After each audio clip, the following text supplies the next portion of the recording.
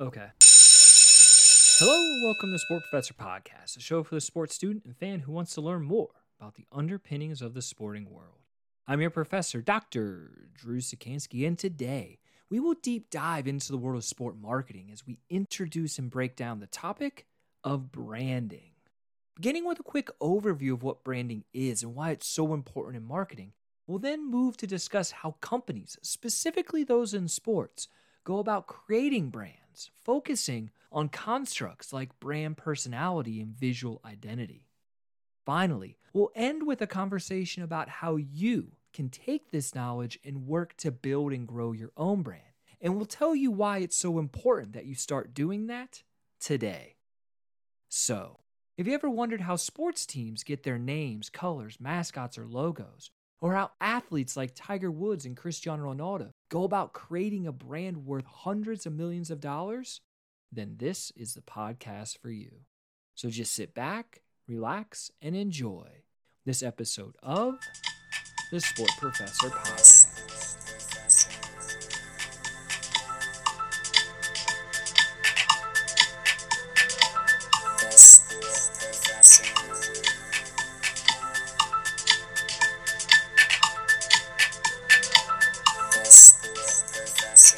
Today, I want to dive back into a topic that we've strayed away from in recent months, and that is this topic of sport marketing. But more specifically, I want to dive into an area that all of you encounter every day of your life, something that affects you as a consumer more than you probably realize, a thing that might be the difference between you buying one product or another, a phenom that could have even driven you or someone you know to become a fan of your favorite sports team. And that is the field of branding. And in talking about branding today, I really want to just focus on three important aspects. First, I want to lay out a foundation, discuss what branding is and why it's so important to the field of sports. Next, I want to break down how organizations have historically gone about creating brands, looking at historic and modern day examples and discussing the so-called do's and don'ts of the branding process. And then finally, I want to end with a conversation about the importance of understanding and building personal brands and how building a personal brand can be a differentiating factor in you getting hired over your competition. But before we get into any in-depth analysis of branding, let's begin, as we so often do, by setting the table and defining what branding is and how it ties into the world of sports. So, a brand is any, quote, name, symbol, term, or design intended for the identification of the product of a seller, end quote.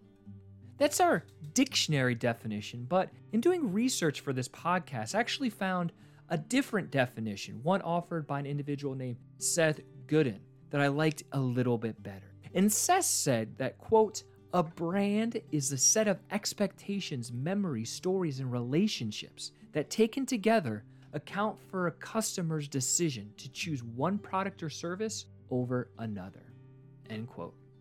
Now, normally, when I'm discussing branding and I ask people what it is, they talk about the first two aspects of that dictionary definition. They say it's the name of a company and it's their logo.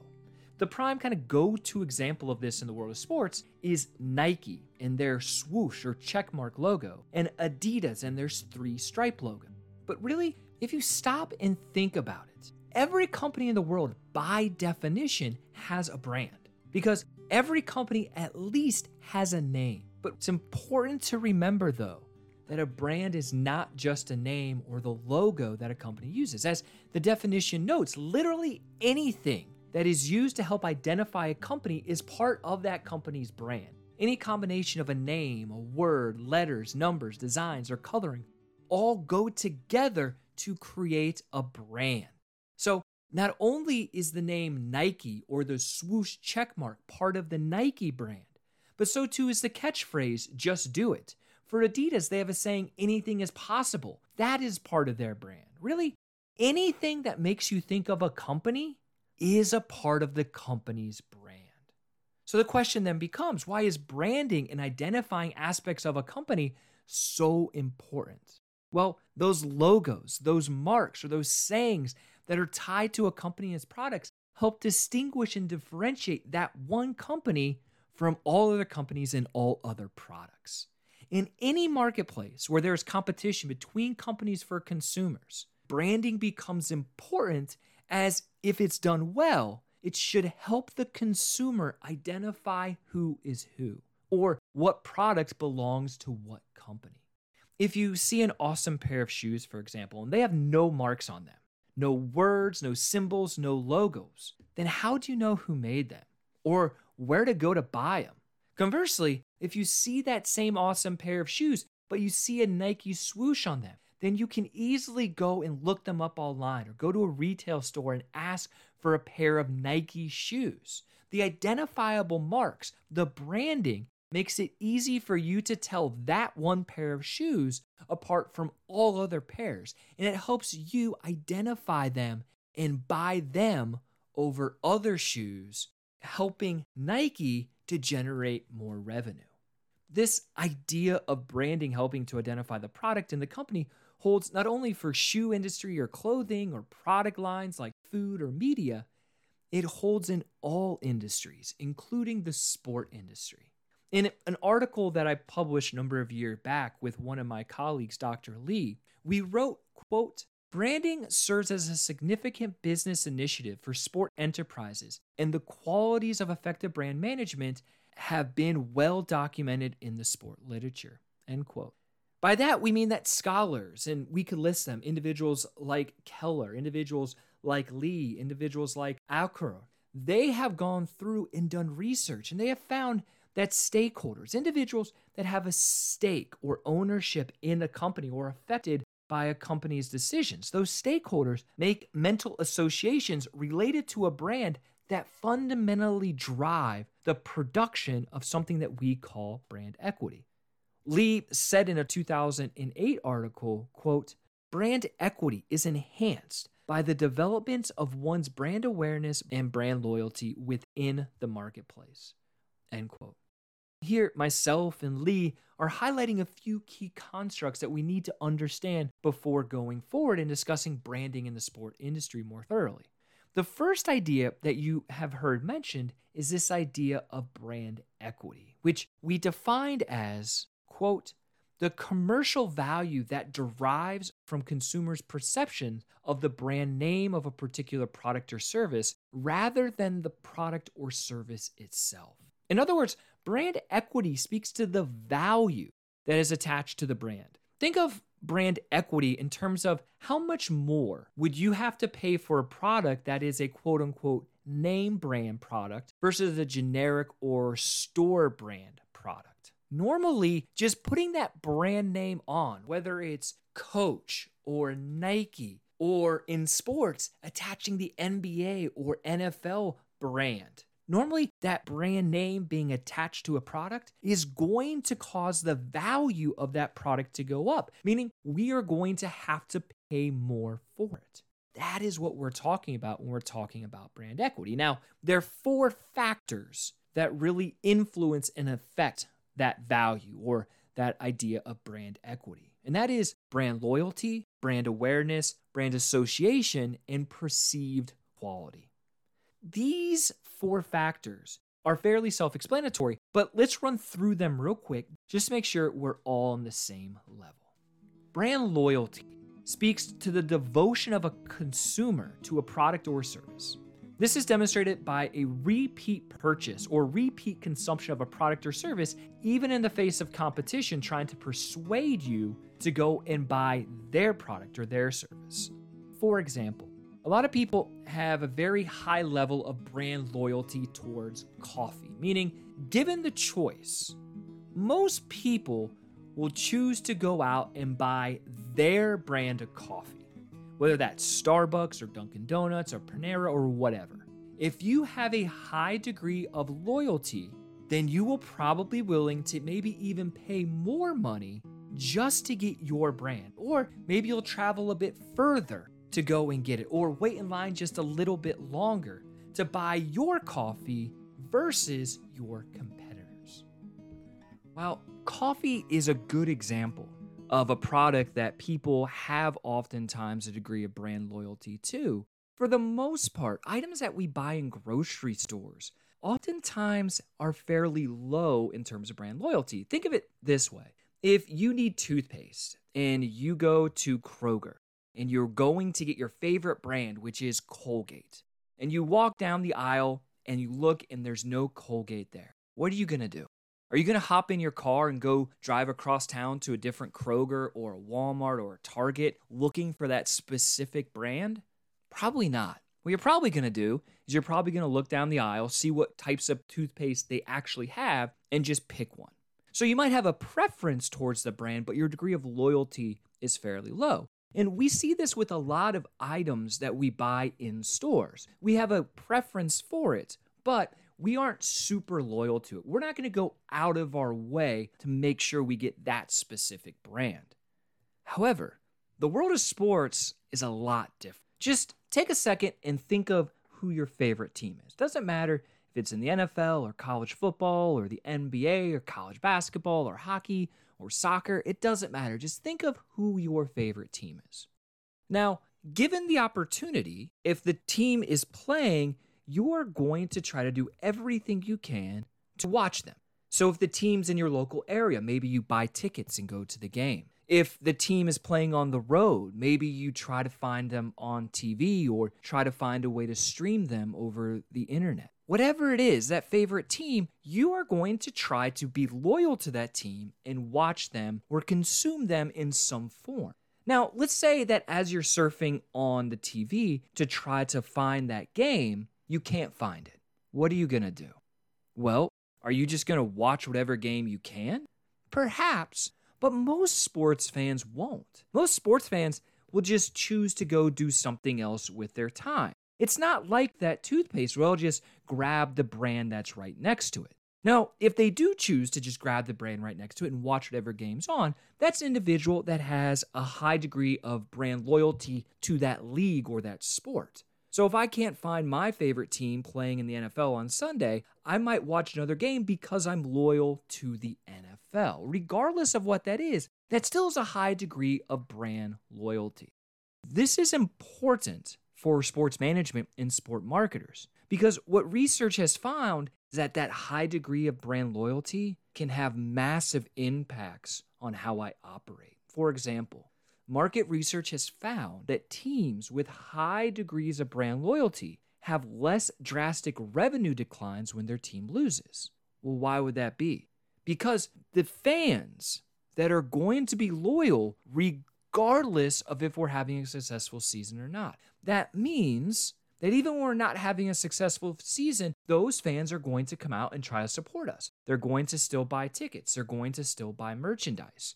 So those teams with the highest degrees of brand loyalty across sports, teams like the Dallas Cowboys, teams like the Los Angeles Lakers, teams like the New York Yankees, even when they go into a slump, they're still able to make money. As a marketer or as someone in sport management, that's huge. Because remember, we can't control what's happening on the field. We can only control what happens behind it. So that's telling me even if the team on the field is losing, we can still generate money. In addition to that, teams with high brand loyalty have a greater ability to charge premium prices for tickets and merchandise. The same thing as these less drastic revenue declines, people that are very attached to their teams are more willing to spend more money to consume the product.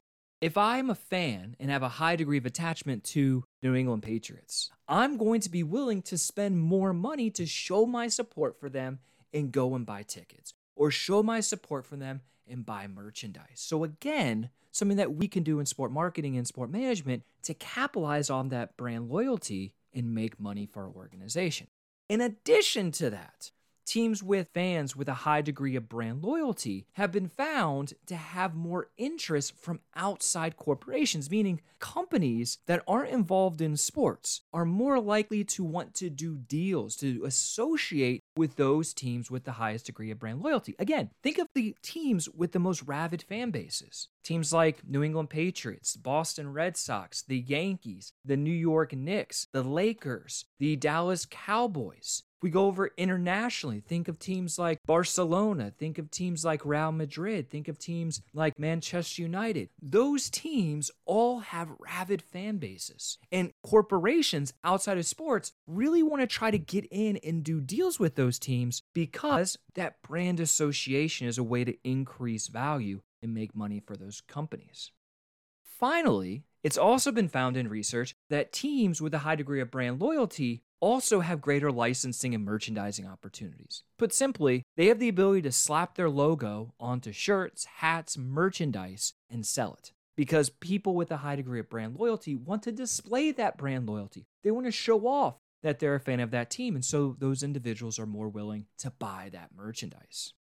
All of this probably makes the most sense if we look at college sports here in the United States. This group of fans has been found to have a very high degree of brand loyalty, a degree of brand loyalty that oftentimes lasts after students leave colleges. So not only do we have those students that are graduating, we also have people who live in the area that have a high degree of brand loyalty to those schools, and people who grew up in that area. And those people tend to be fans for life.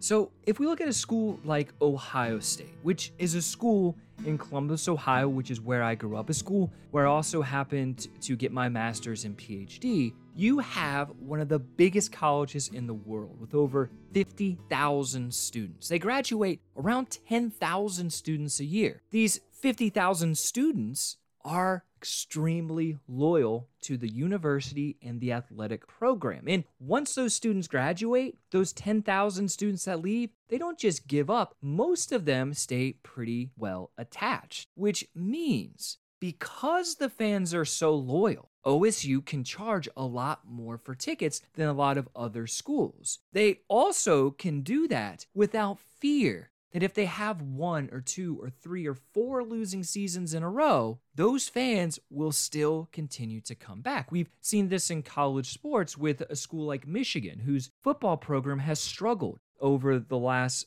10 years. Those fans are still loyal to that university. They still are willing to pay for tickets and to buy merchandise. And as a result of that, other companies like Nike, for example, with Ohio State, they really want to get in and do deals with them because the thought that Nike has is, wow, we have these 50,000 people who are there on campus who are big fans and really highly attached to this brand. Why don't we try to tap into that base? Why don't we associate ourselves with Ohio State? So when people think Ohio State, they also think Nike. And in that way, they can work that corporate deal and they can make money as well. So hopefully you can see, just from this simple example and from talking a little bit about what the research has shown, why brand loyalty is such a big deal and why it's one of the key things that we see within sport when we talk about branding. Next, we have brand awareness, which is an essential phase in the construction of what we call perceived value of sport in the mind of a stakeholder. More specifically, it is defined as, quote, the degree of consumer recognition of a product by its name. So when you see a big yellow M with curved humps, what do you think? McDonald's. When you hear Just Do It, what do you think? Nike. When you hear Roll Tide, what do you think? University of Alabama. Why do those things pop into your head? Because most Americans have a high degree of awareness of what those companies are and the branding that's attached to them. The more aware a consumer is to what a brand is, the more valuable that brand becomes. Why? Because think about it. If no one knows that a brand exists, even if they make the best product in the world, then no one's going to buy it. Awareness is thus a fundamental aspect of what a brand is. Following up on awareness, we have brand association, which we've mentioned in passing, but it is a concept or emotion, object, or image that comes to mind when someone brings up a brand around you.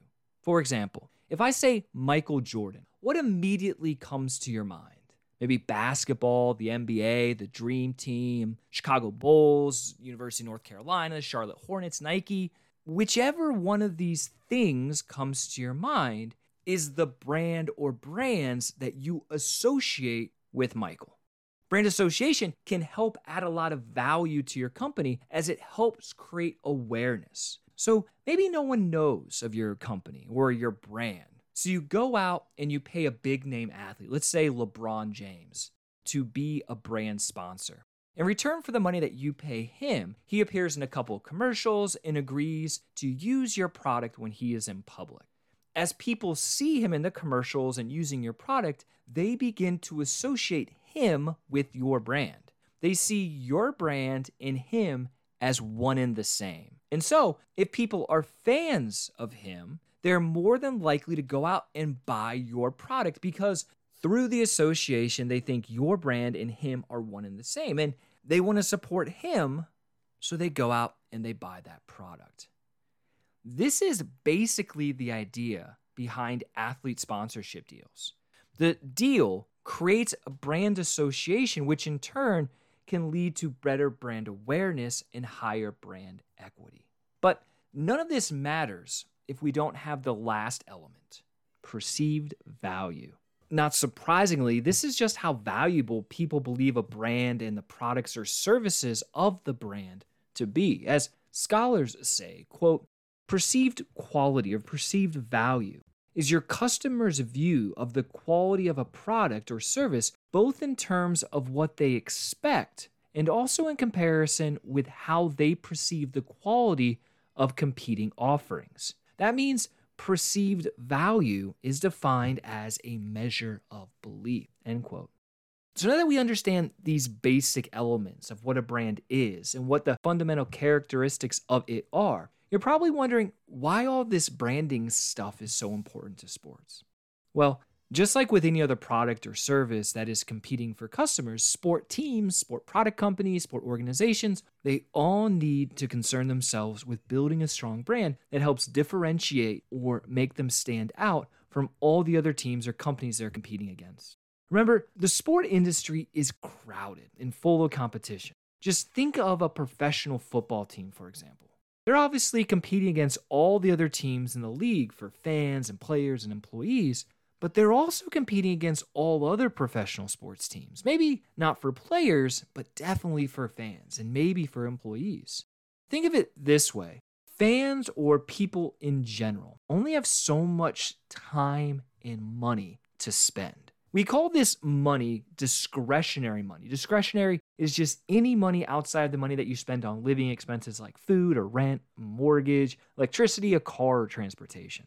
So after people spend their money on those things, the things that they need in order to survive, hopefully they have a little bit of money left over. That is their discretionary money. And all sports teams and all leagues are competing to get that fan to spend that money on them, on merchandise or tickets, or maybe a special TV package to watch them play, whatever it is. In addition, other industries like the entertainment industry, think of movies and concerts, or the travel industry, think of airlines, hotels, restaurants, are also competing against the sports teams, trying to convince people to take that money and spend it on them.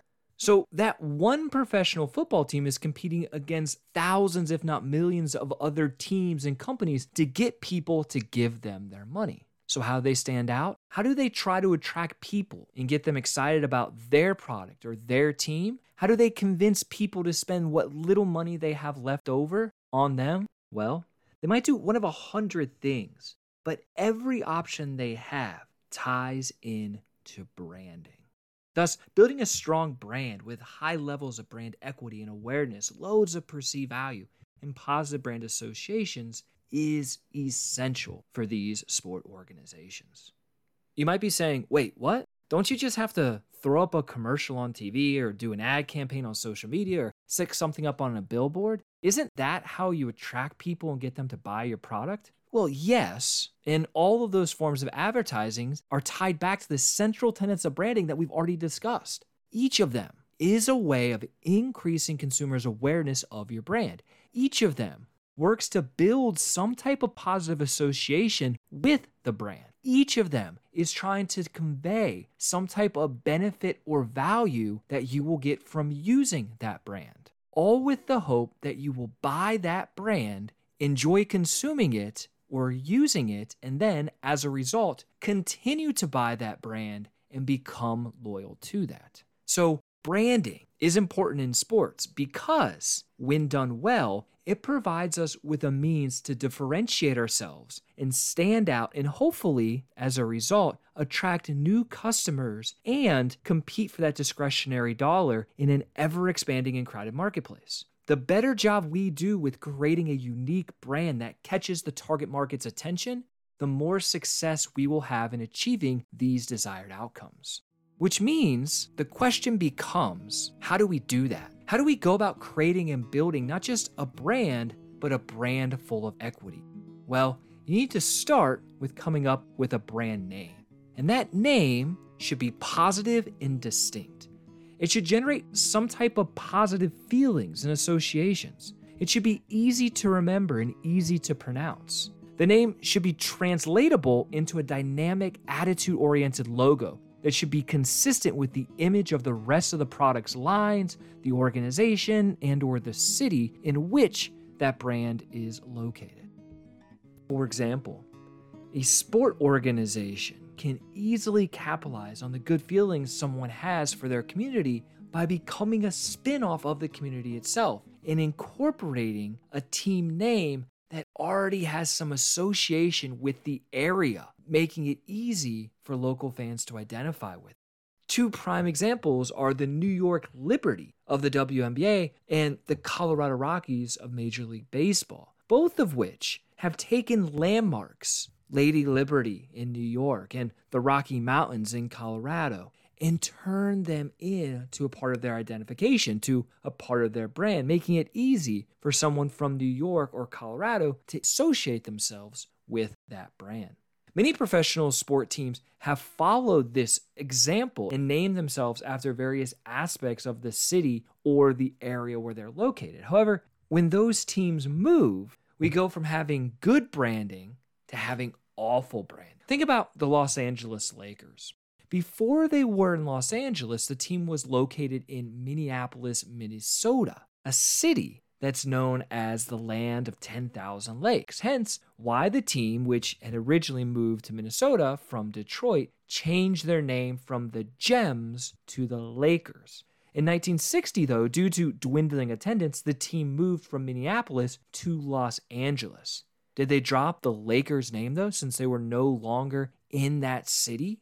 Nope. Same thing happened with the Utah Jazz, a team that was originally located in New Orleans, the birthplace of jazz music, upped and moved to Utah, a place not known for jazz, but they didn't drop the name. Thus, in both instances, we have a team's brand completely removed and separate from the local community, which does oftentimes make it harder for people in that community to form a level of attachment to that brand.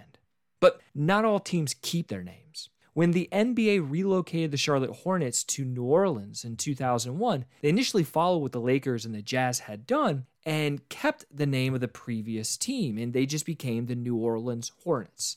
After playing under that name for years, the owner of the team decided a rebrand was needed. As the owner, Tom Benson, said, quote, "The nickname Hornets didn't mean anything to the community," end quote. So what do? They looked to rebrand the team to match the community, and they ended up with the New Orleans Pelicans. As Benson said, quote, "The Pelican represents New Orleans, just like the Saints. They have incredible resolve. If they can do that, the team can do the same," end quote. Reiterating his point, the brown pelican is Louisiana's state bird and has become identified with the efforts to restore the Louisiana coast, which has been damaged extensively by the 2010 BP oil spill and the erosion from Katrina and other massive storms. So the pelican became a great new brand for the team, something that individuals in New Orleans could identify with much stronger than the Hornet. Outside of top professional leagues, there are a ton of interesting examples of good and bad branding in minor league sports, especially in minor league baseball. A go-to for sport marketing classes is the minor league baseball team in Montgomery, Alabama, known as the Biscuits. Explaining the reasoning behind the team name, the owner, Tom Dixon, said, quote, "We're always looking for a name that's a little bit on the edge," which Biscuits is, of course. "But we also want a name that seriously captures the fun of the South and the fun of Montgomery," end quote. So what do you think?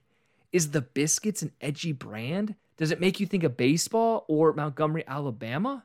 Maybe not. Maybe it does. The biscuit is a classical food item in the South. The important thing to think of here is when you hear the name, what pops into your head? A bit clearer example, what I would say is a bad sports name, is actually my old employer, Coastal Carolina University Chanticleers. Why is the nickname or brand Chanticleers bad? Well, it basically violates every single one of the rules that we've discussed with branding. To begin with, the brand isn't that easy to remember or pronounce. If you need proof, just go and listen to anyone on ESPN talk about their football, baseball, or basketball teams. Back at the beginning of the 2020 football season, an ESPN personality named Pat McAfee was talking about their division, and he predicted the Coastal Carolina Chanticleers to finish in last place. Obviously, though, mispronouncing Chanticleer. This is just one example. We're not calling him out specifically. Back in 2015, when the Chanticleers made the NCAA men's basketball tournament, I remember watching the games and hearing Reggie Miller continuously struggle to pronounce the name correctly. And you can't really fault him or McAfee. If you look at the spelling of Chanticleers, most people probably would say Chanticleers. And while it's not far off, it is a branding issue. I mean, imagine people messed up pronouncing Nike all the time. It could lead to confusion about what exactly people are talking about or referencing, which is the exact opposite thing we're trying to do with branding something. We want to create distinction, not confusion. Another rule that we discussed is the name should generate some type of positive feelings and associations. So what is the association of Chanticleers? What do you think about when you hear it? Well, most of you probably don't have any reference point, which is problematic in and of itself. But initially, they wanted you to think of the University of South Carolina because prior to 1994, Coastal Carolina was a satellite campus of USC. What's USC's mascot? What's their brand? They're the Gamecocks, which is basically a chicken or a rooster. So CCU, as a way of paying respect and trying to keep in line with the state branding, decided to go with Chanticleers as their brand and their mascot. But what the heck is a Chanticleer? That's the issue we run into. Well, just like a gamecock, a Chanticleer is a rooster. And it actually gets its name from the Canterbury Tales, in which the nun had a rooster named Chanticleer. And the word Chanticleer is actually a French word that means to sing clearly. This rooster in this tale is the master of all roosters. And so Coastal Carolina thought, hey, let's keep our brand associated with USC and have a chicken or a rooster as a mascot. But not just any chicken or rooster. Let's have the master of all chickens and roosters. Now, some of you might be saying, well, what's wrong with that? That seems like it makes perfect sense. It's different, which is good. It's in line with the state of South Carolina somewhat, so it's not that bad. And if you're thinking that, you're not so far off. But remember, when we are branding something, we want to elicit an immediate positive response, an immediate positive feeling or association. My guess would be that most of you had no idea about those associations and never even heard of a Chanticleer. So the brand is falling a bit short there. It's just like my alma mater, the Virginia Tech Hokies. Everyone always asked, what's a Hokie? And we actually, during orientation, learned how to respond. If someone asked us, what's a Hokie? We were supposed to say, we are a Hokie. But if you have to ask someone, then maybe the brand isn't as good as you think it is. So these examples and the rules that we have gone over help lay a pretty good foundation for how sports teams go about creating their brand. The first thing we see with many professional sports teams is that they look to other sports teams in the area to see what their brand is and determine if there is an option that would provide synergy with those teams. A prime example of this is the Brooklyn basketball team, formerly the New Jersey Nets. When the team was first established in 1967, they were a member of the American Basketball Association, or the ABA, and they named themselves the New Jersey Americans. But when they moved to Long Island in 1968, they changed their name from the Americans to the Nets. Why? Synergy. The team looked around them at what other professional teams were in the area, and they saw that there were the Jets in the NFL and the Mets in Major League Baseball. So why not keep with that sound and go with the Nets, which makes sense in basketball because you shoot the ball through a net. Another prime example are the three professional teams in Pittsburgh: the Steelers, the Penguins, and the Pirates. Now, you might be thinking, wait, these names don't have anything in common, but remember, branding isn't just the name of the team. It's any type of visual representation, the logos, the colors. So what is the synergy between these three Pittsburgh brands? The colors. All three teams have the same three colors: black, gold, and white. The next thing you see with professional sports teams is soliciting feedback and input from their fans, oftentimes through some type of internet poll. What's the point of this? Well, the idea is that if the fans pick the team name, if the fans pick the brand, then they will feel some type of ownership over the team, which in turn will help them build an attachment to that team's brand, increasing their brand loyalty from the jump. A prime example of this happened in Seattle when they were the 15th Major League Soccer franchise. Instead of picking a name for the team themselves, i.e. branding the team themselves, the owners decided to give the fans a voice in the form of a quote-unquote election. Interestingly, though, none of the options given to the fans were actually chosen. Instead, a write-in campaign won the contest, and the team was branded the Seattle Sounders. Where did the name Sounders come from? Well, it turns out that the Sounders were a previous A-League or minor league team with a great deal of past local fan support. In basketball, the Toronto Raptors got their name through a fan vote. Why the Raptors? Well, back in 1993, when the team was created, guess what was one of the top movies in the theaters? That's right, Jurassic Park. And the Raptors were one of the iconic characters. Maybe the most extreme example of this, though, is the FCF League, or the Fan-Controlled Football League. Never heard of it? Well, they just played their inaugural season in February of 2021, and they let their fans pick the names of every single one of their teams, which led to names like the Glacier Boys, the Zappers, the Beasts, and the Wild Aces. Finally, many professional sports teams and even college teams, if they don't go the route of trying to create synergy with other teams in the market or letting their fans vote, they will go the route of the Pelicans, the Liberty, or the Rockies. And they'll identify something in the area, a landmark, a state animal, a historic thing, something that the local community identifies with. And they will name their team or make their brand all about that. The idea being that the local community already identifies with that thing in the area, and so the team is trying to capitalize on the idea of brand association and link their new team to that thing that is already seen as synonymous with the city. Such an act helps establish brand loyalty immediately amongst the locals. Part of taking that new brand, whether it be one that's attached to local community's history, one that's tied in with other teams in the area, or one that's chosen completely by the fans, and then growing it, comes down to developing what we call a strong brand personality. The concept of brand personality refers to, quote, a set of human characteristics associated with a brand. In essence, a brand's personality denotes human-like characteristics and features, which are typically displayed through different visual cues presented in advertising and marketing communications. Brand personality is regularly influenced not only by the marketing team of a company and how they display it, but by the consumer's perception of the product or service being offered. It's also influenced by the consumer's experience with the brand, as well as the assorted visual identity touch points found in marketing in different forms of advertising communications. Why is establishing this distinct brand personality so important? Because in a crowded marketplace, a personality helps that brand, that product, that company stand out. Let me change it up slightly and reference something that might make a little bit more sense. Think about going to a party with a bunch of people you've never met before.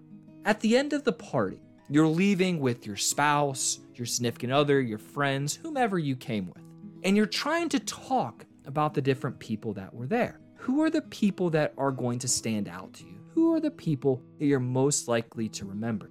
The people with the personalities, the people that have certain things about them that make them stick out from the crowd, that make them rememberable. Well, the same holds true with a brand. We talk in marketing a lot about this. We see so many advertisements in a given day. Different studies will say between 5 and 15,000 advertisements in a given day. Most of those advertisements that we see display the brand of the product they're asking us to buy. And most of those don't stick in our head. Most of those we see and they leave us immediately.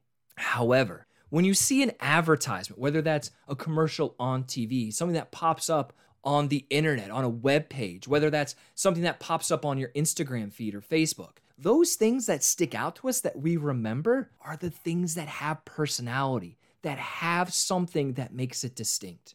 In addition, research by academics has demonstrated that brand personality allows consumers to connect with brands, especially when the brand's personality matches the consumer's personality.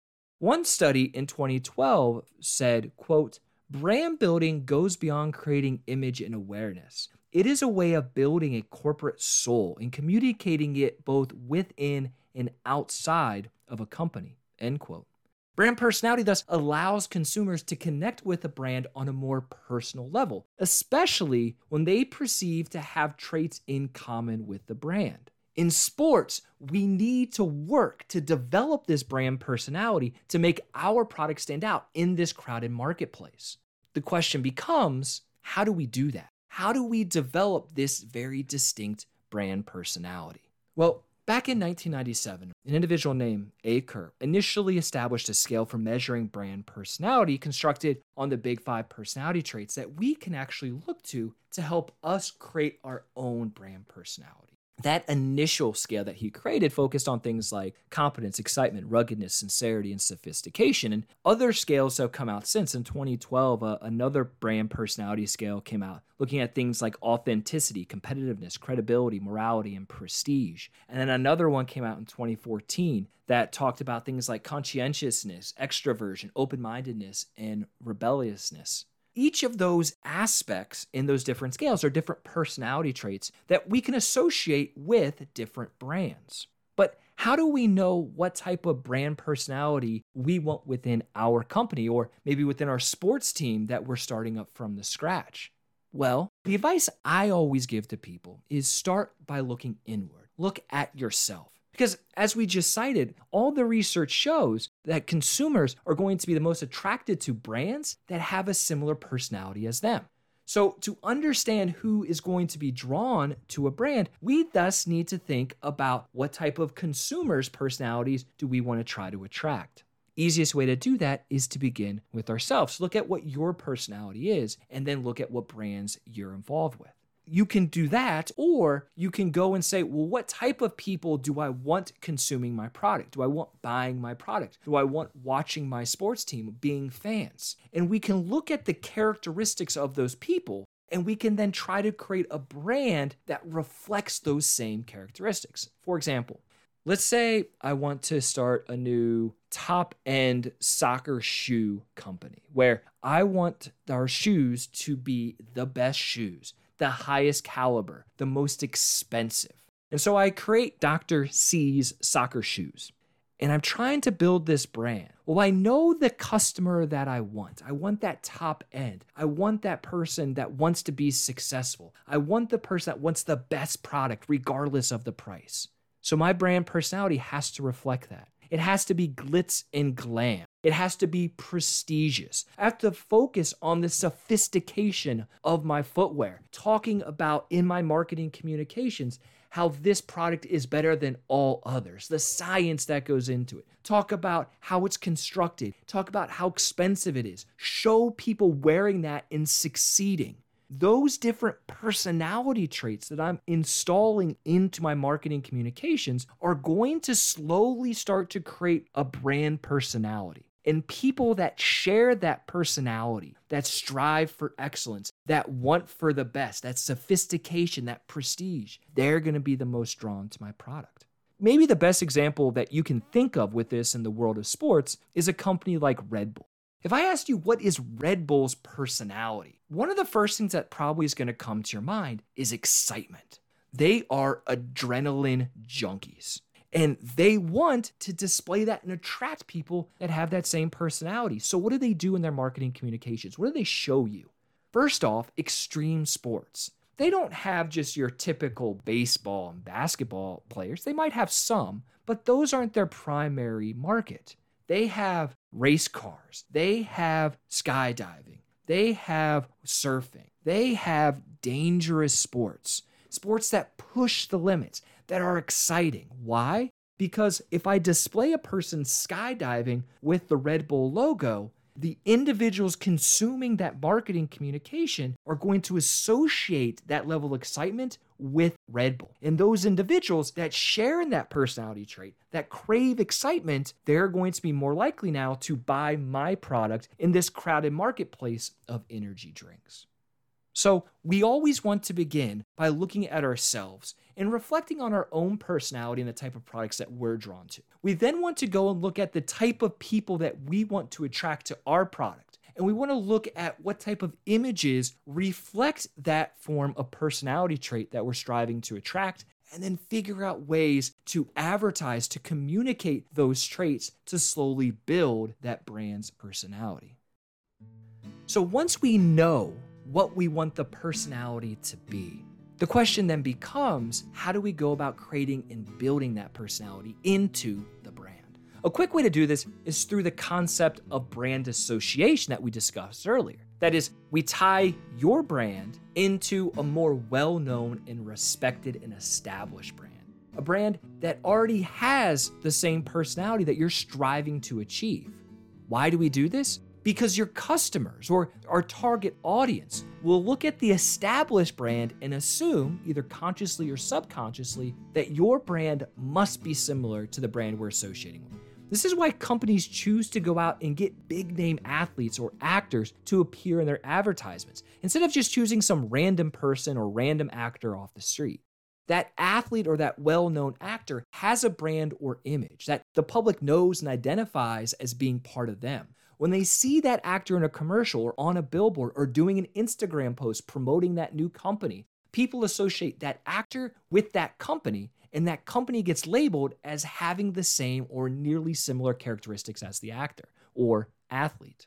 This is the big reasons why companies are so careful about who they choose to bring in to promote their product. Because while this can be a great way to build brand personality, it can also go horribly wrong. Let's look at the classic example of Tiger Woods, just to drive this point home. Arguably, Tiger Woods is one of the greatest golfers in history. Back in the 2000s, Tiger was on top of the world. He was winning golf tournaments left and right, winning major after major, even piling up 4 majors in a row at one point, which is virtually unheard of. Around that time, he also got married to a beautiful woman and had 2 amazing kids, and he just seemed to always do everything right. He was charismatic and personal in interviews and at press conference. He was always smiling and laughing and just seemed like that classic American success story. A kid who grew up learning golf from his father, worked hard, went to college on a golf scholarship at Stanford, graduated, and then took the golf world by storm. All of this led to a brand personality that would be described as friendly, strong, tough, exciting, fun, hardworking, talented, dynamic, family-oriented, and successful, amongst many other things. The fact that he played golf also associated certain personality characteristics with him, like old-fashioned, sophisticated, and wealthy. This brand personality, made up of a combination of these various views and personality traits, was seen as a goldmine for companies, and everyone flocked to Tiger Woods to try to sign him to do sponsorship deals. Why? Because companies wanted their customers to view them just like they view Tiger. Think about it. What company wouldn't want the customers to see them as successful or friendly or exciting and dynamic? Almost no one. So you saw companies like Nike, Gillette, Rolex, and so many others just hand over boatloads of money. In exchange, Tiger appeared in commercials for them, and he used their products, and he did a bunch of other things. And as a result, those brands were able to associate themselves with the Tiger Woods brands and establish a similar brand personality. And for the most part, they were very successful in doing this. Until, that is, November 27th, 2009. That is the day that Tiger Woods was involved in a single car accident at his house. Long story short, over the next few weeks, it slowly came out that the Tiger Woods that was presented to the world and in public was a completely different person than the true Tiger Woods, the person who was behind the scenes. It turns out that he was involved with multiple women outside of his wife, and he was struggling with numerous issues at home. He voluntarily put himself into rehab for a sex addiction, and he apologized to his family, his fans, and his sponsors in a very public press conference where he admitted to a number of the mistakes that he made. It was a bit too little too late, though. Tiger and his wife got divorced, and the majority of the sponsors dropped him, including but not limited to Accenture, AT&T, Buick, and Gillette. A few, though, most notably Nike, remained with him. Why did some companies drop him while others stayed with him? It all comes back to brand association and building a brand personality, or in this case, how we tear down a brand and its personality.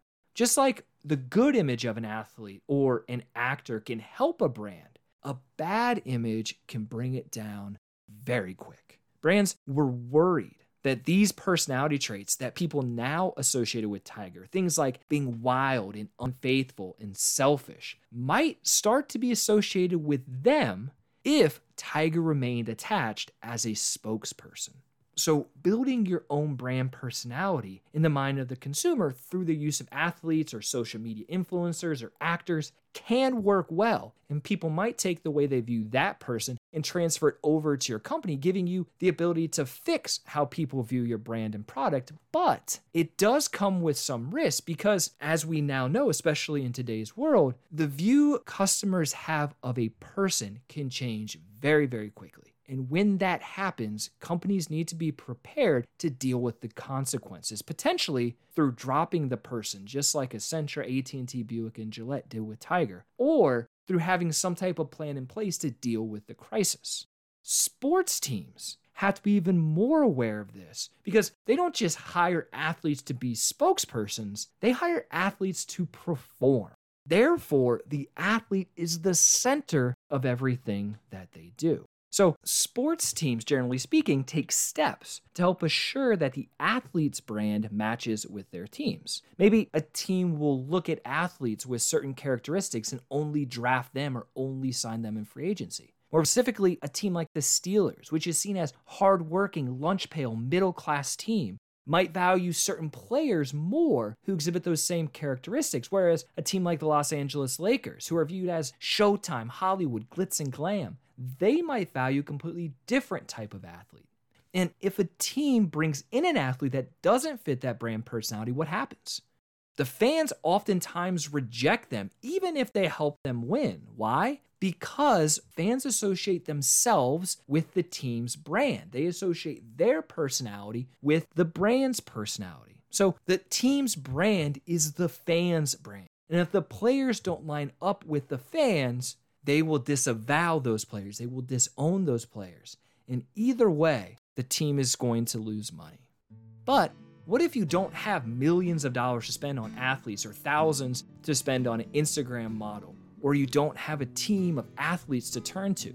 How else can we go about building a brand and a brand personality? Well, that brings us to this idea of visual identity. Visual identity is a subsection of brand personality, and it refers to, quote, all imagery and graphical information that expresses who a brand is and differentiates it from all others. In other words, it describes everything customers can see from the logo to the interior design of a store, end quote.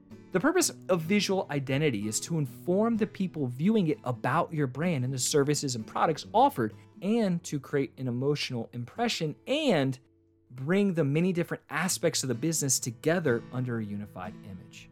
For sports teams, visual identity is most easily seen in the team's logos or their colors or the trademark images that represent the name of the team or the city the team is located in. Remember, a logo is designed to attract the eye of a customer, while at the same time informing them about the product in a subtle way that distinguishes and separates your product or service from a competitor. Generally, this consists of a combination of words, maybe the company's or the team's name, or a known abbreviation or slogan, and it's normally in some type of unique font or text, and or some type of image that represents the brand. Think of your favorite sports team or your favorite college. Imagine what their logo looks like. For example, I'm a professor at Western Kentucky University, where we have multiple logos. One of which is just the initials WKU in a unique black or red font, i.e. the school colors. Another logo consists of putting the white WKU letters with a black 3D border behind them on a red towel held by a hand. What does this have to do with the brand of Western Kentucky? Well, back in the day, their old basketball coach, Coach Diddle, famously used to wave a towel at games to get the crowd riled up. This became synonymous with the brand of Western, and so they used that as a logo to represent their school and their athletic department. They have a few other academic versions of the logo as well. The WKU text accompanied with the image of a well-known bell tower that is on campus, for example, but all of them have the same identifiable WKU. So when fans or students see that, they know they're referencing the Western Kentucky University brand.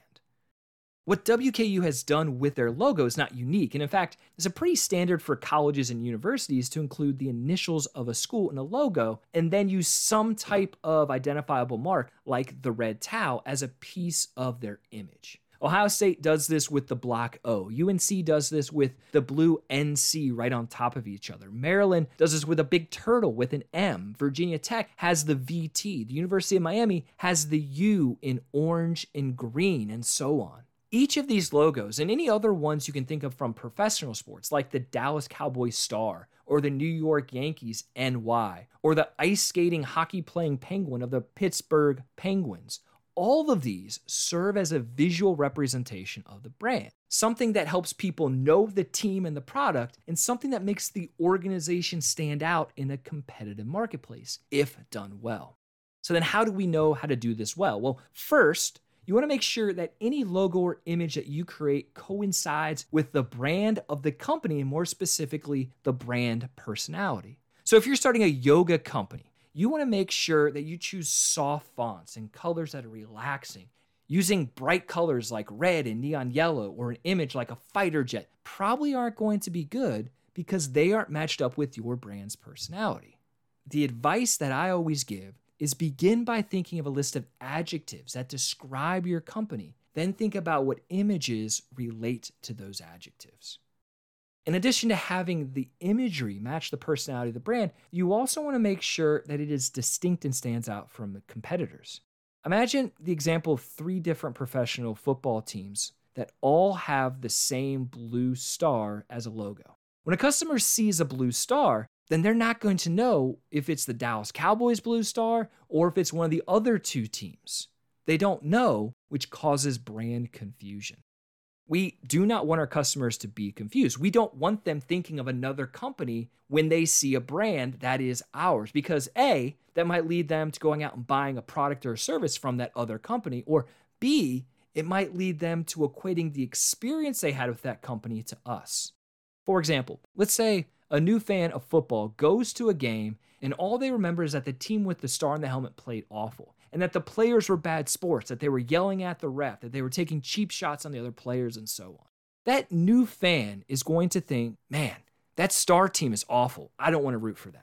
So now, every time they see the blue star, they're going to just equate it with the experience that they just had. Meaning, if we have multiple teams with a star logo, that one fan might very well just think all the teams are the same and hate them all. So we want to make sure that we are being distinct, that we stand out, to make sure people can tell our brand, our logo, apart from others. Finally, we want to make sure the logo is memorable. Think of it this way. If I say McDonald's, what's the logo that pops into your head? How about Wendy's? If I say the Olympics, do you see the 5 interlinked rings in your mind?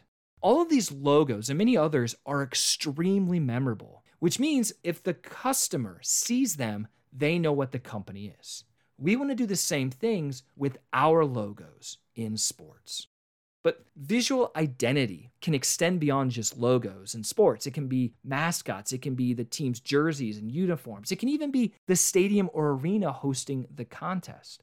One classic out-of-the-box example of visual identity is Boise State. Known as the Broncos, the team's colors are blue and orange. So in an attempt to create synergy within their branding, they not only made their team uniforms blue and orange, they took it a step further and they installed blue field turf. They were actually the first school to have a non-green football field, and they even went too far to trademark, quote, the color blue as applied to artificial turf, end quote.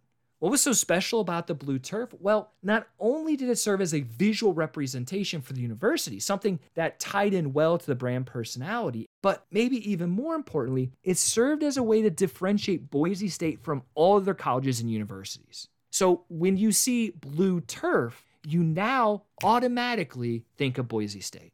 Outside of just the color of the field, college athletic teams oftentimes rely on their stadium as a form of a visual identifier. Whether that is the horseshoe of the Ohio State University football team, or Duke University's Cameron Indoor Stadium, or UCLA's Rose Bowl, or Kansas's Allen Fieldhouse.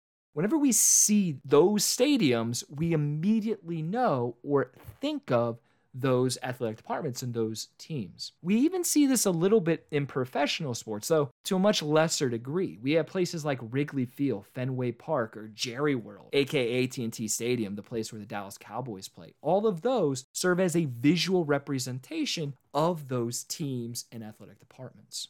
So all in all, companies and sport organizations look to create a brand with a personality that their consumers can identify with and oftentimes relate to and respect. Part of that brand personality is how the brand is visually displayed to the customers. The logo the company uses, the uniforms the athlete wears, the team colors, the court or field they play on, the stadium in which they play, and the team mascots all serve as visual representations of the team and the brand, and they all should, if created well, help the customer know what the product is they're about to consume, especially in light of the competition in the marketplace. How else do sports teams stand out and build a brand? They're athletes. They draft and sign athletes in free agency that fit their brand. They then use those athletes to help reiterate the personality they're striving for by placing them in advertisements or promotions for the product. This can be a double-edged sword, though, as we talked about with Tiger Woods, because when athlete is doing well and winning, the brand and the team will benefit. But if the athlete falls off skill-wise or does something morally or ethically questionable, the team might be seen as being morally and ethically questionable as well, thus diminishing the brand and shifting the brand personality away from the one the team is working for to one that is more negative and potentially harmful to the team. Organizations outside of sports can capitalize on athletes' brands as well by employing them as sponsors or spokespersons, paying them money in exchange for the athlete using their product or speaking positively or posting about it on social media or appearing in advertisement campaigns for it. These efforts are generally most successful when there's a strong match, as we said, between the brand personality and the personality of the athlete. Which brings us to the last little bit I want to get into before we end this episode. How do athletes, and maybe even more importantly, how do you work to build a brand and a brand personality? Well, similar to companies in sports, people, athletes, and really anyone wanting to brand themselves should first begin by looking inward and reflecting on themselves. Try to identify who you are and define and describe yourself specifically. Companies in sports teams do this by looking at what values they hold close. People can do the same. Right now, for example, think about what your core values are. Maybe one is honesty or kindness or fun, maybe respect, wisdom, or religion. Whatever it is, those values serve as the core elements of the brand you are creating. What do we do with these core values? What do these core values become? In the business world, they help us create our vision and purpose statements, and they lead way to our mission, our goals, and our objectives. In the marketing world, They help us create our brand personality. These values become the human characteristics that we hold dear and the ones that we want other people to associate with our brand, which, as we're discussing now, can be a company or it can be a person. It can be you. So once we realize what those core values are that we want to drive our brand and recognize that these are the things that we want to be associated with our brand, we then need to create visual cues that represent those things and communicate those things to others. For sports teams or organizations, that means creating a logo or logos, picking a color scheme, designing merchandise, jerseys, apparel, creating a mascot, and so on. But if we're working on building a personal brand, we're building your brand, you don't need all that stuff necessarily. Instead, think, how do we visually represent our brand to others? Well, in today's world, that's social media. That's Facebook, Twitter, Instagram, LinkedIn, and all those other places that serve as a place where we can present our brand visually to the world. Just think of the quote unquote famous people you follow on Instagram, maybe your favorite athlete or actor or your social media star. Every time they post something, they are showing you and everyone their brand. And if you track that person, you should be able to start to recognize patterns that reveal what their brand personality is. For example, one of my favorite athletes to follow on Instagram is a basketball player named Boban. He's a big 7-footer who played last year for the Dallas Mavericks. He played previously for the 76ers. And then before that, he started his career with San Antonio. And if you look at his posts, he's always happy. He's always laughing. He's always having fun. He's just loving life. And if you go and look at each of those posts, you will see all the work he has done to build this brand personality. Or maybe even more famously, go look at Cristiano Ronaldo, who has 311 million followers on Instagram. His posts all show one of a few things, either him living a life of luxury or him playing soccer and winning. So what is his brand personality? Success, fame, glitz, glamour, athleticism, and so on. He and probably a team of people around him have worked hard to carefully cultivate that specific brand. They don't just throw up some random posts or stories. No, they think carefully and they make sure each image or each sentence or each thing that they put up coincides with the personality they are trying to show the world. Now, you might be thinking, that's great, that's interesting, but I don't want to be a social media influencer or get paid to post stuff, so none of this applies to me. Wrong. Nowadays, if you're applying for a job, you better believe that a company is going to look you up on LinkedIn and probably is going to pull you up on Facebook and Instagram and Twitter too. They want to see who you are and what you're bringing to the table. And that brand that you're creating through what you post says a lot about you and what you might bring to that company. Those people doing the searches all have one thing in common. They're all looking to see how your brand, the one that you show and the one that you've created online, will associate and tie in to their brand. They want to know what you can add to it. Now, yes, your LinkedIn isn't going to show everything, but it creates an initial image in their mind. And if it's a good image and it sticks out and it catches their attention, just like that McDonald's logo or that Nike logo, it will stick in their mind and it might help you get that job. And the reverse is true too. If that branding is unkept and sloppy, it might scare them away, even if you have all the qualifications for the job, because they might be worried that you could be their Tiger Woods, that you could slip up, that people are going to associate negative things with you, and that would reflect on their company. Why do I bring all this up? 2 reasons, really. First, part of what we do in sport management is try to get people ready to enter into the field of sport, get jobs, and move up into management. What you know is a massive part of being able to do that. But it's not the only thing that matters. Your brand matters too. So that means you need to begin working on your brand personality and your visual identity. Ask yourself what brand you want to represent to your employers or your potential future employers.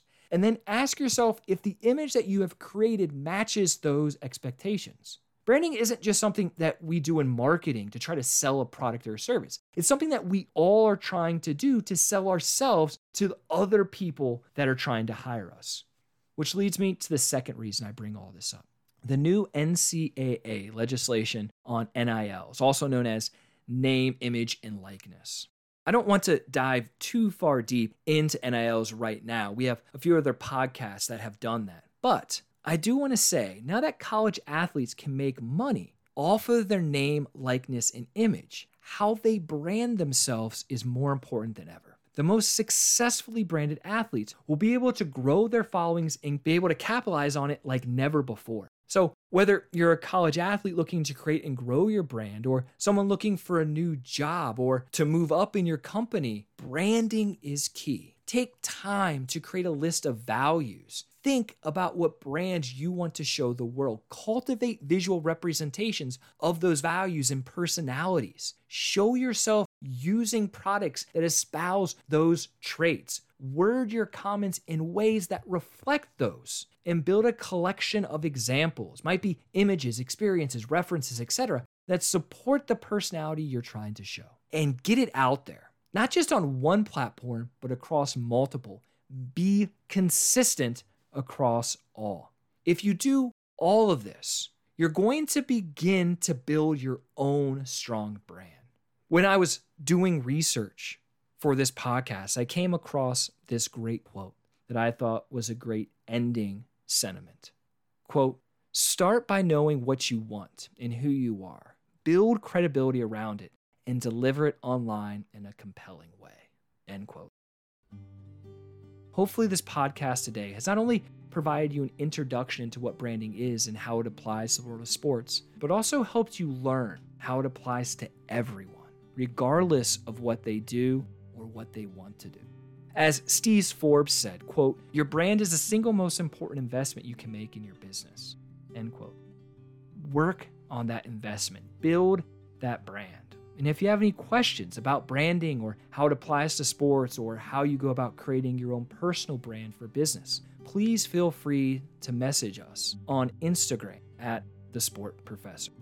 Follow us on the podcast to stay up to date in the latest episodes and to learn more about what's happening behind the scenes in sports. Until next time, though, we hope you enjoyed this episode of The Sport Professor Podcast.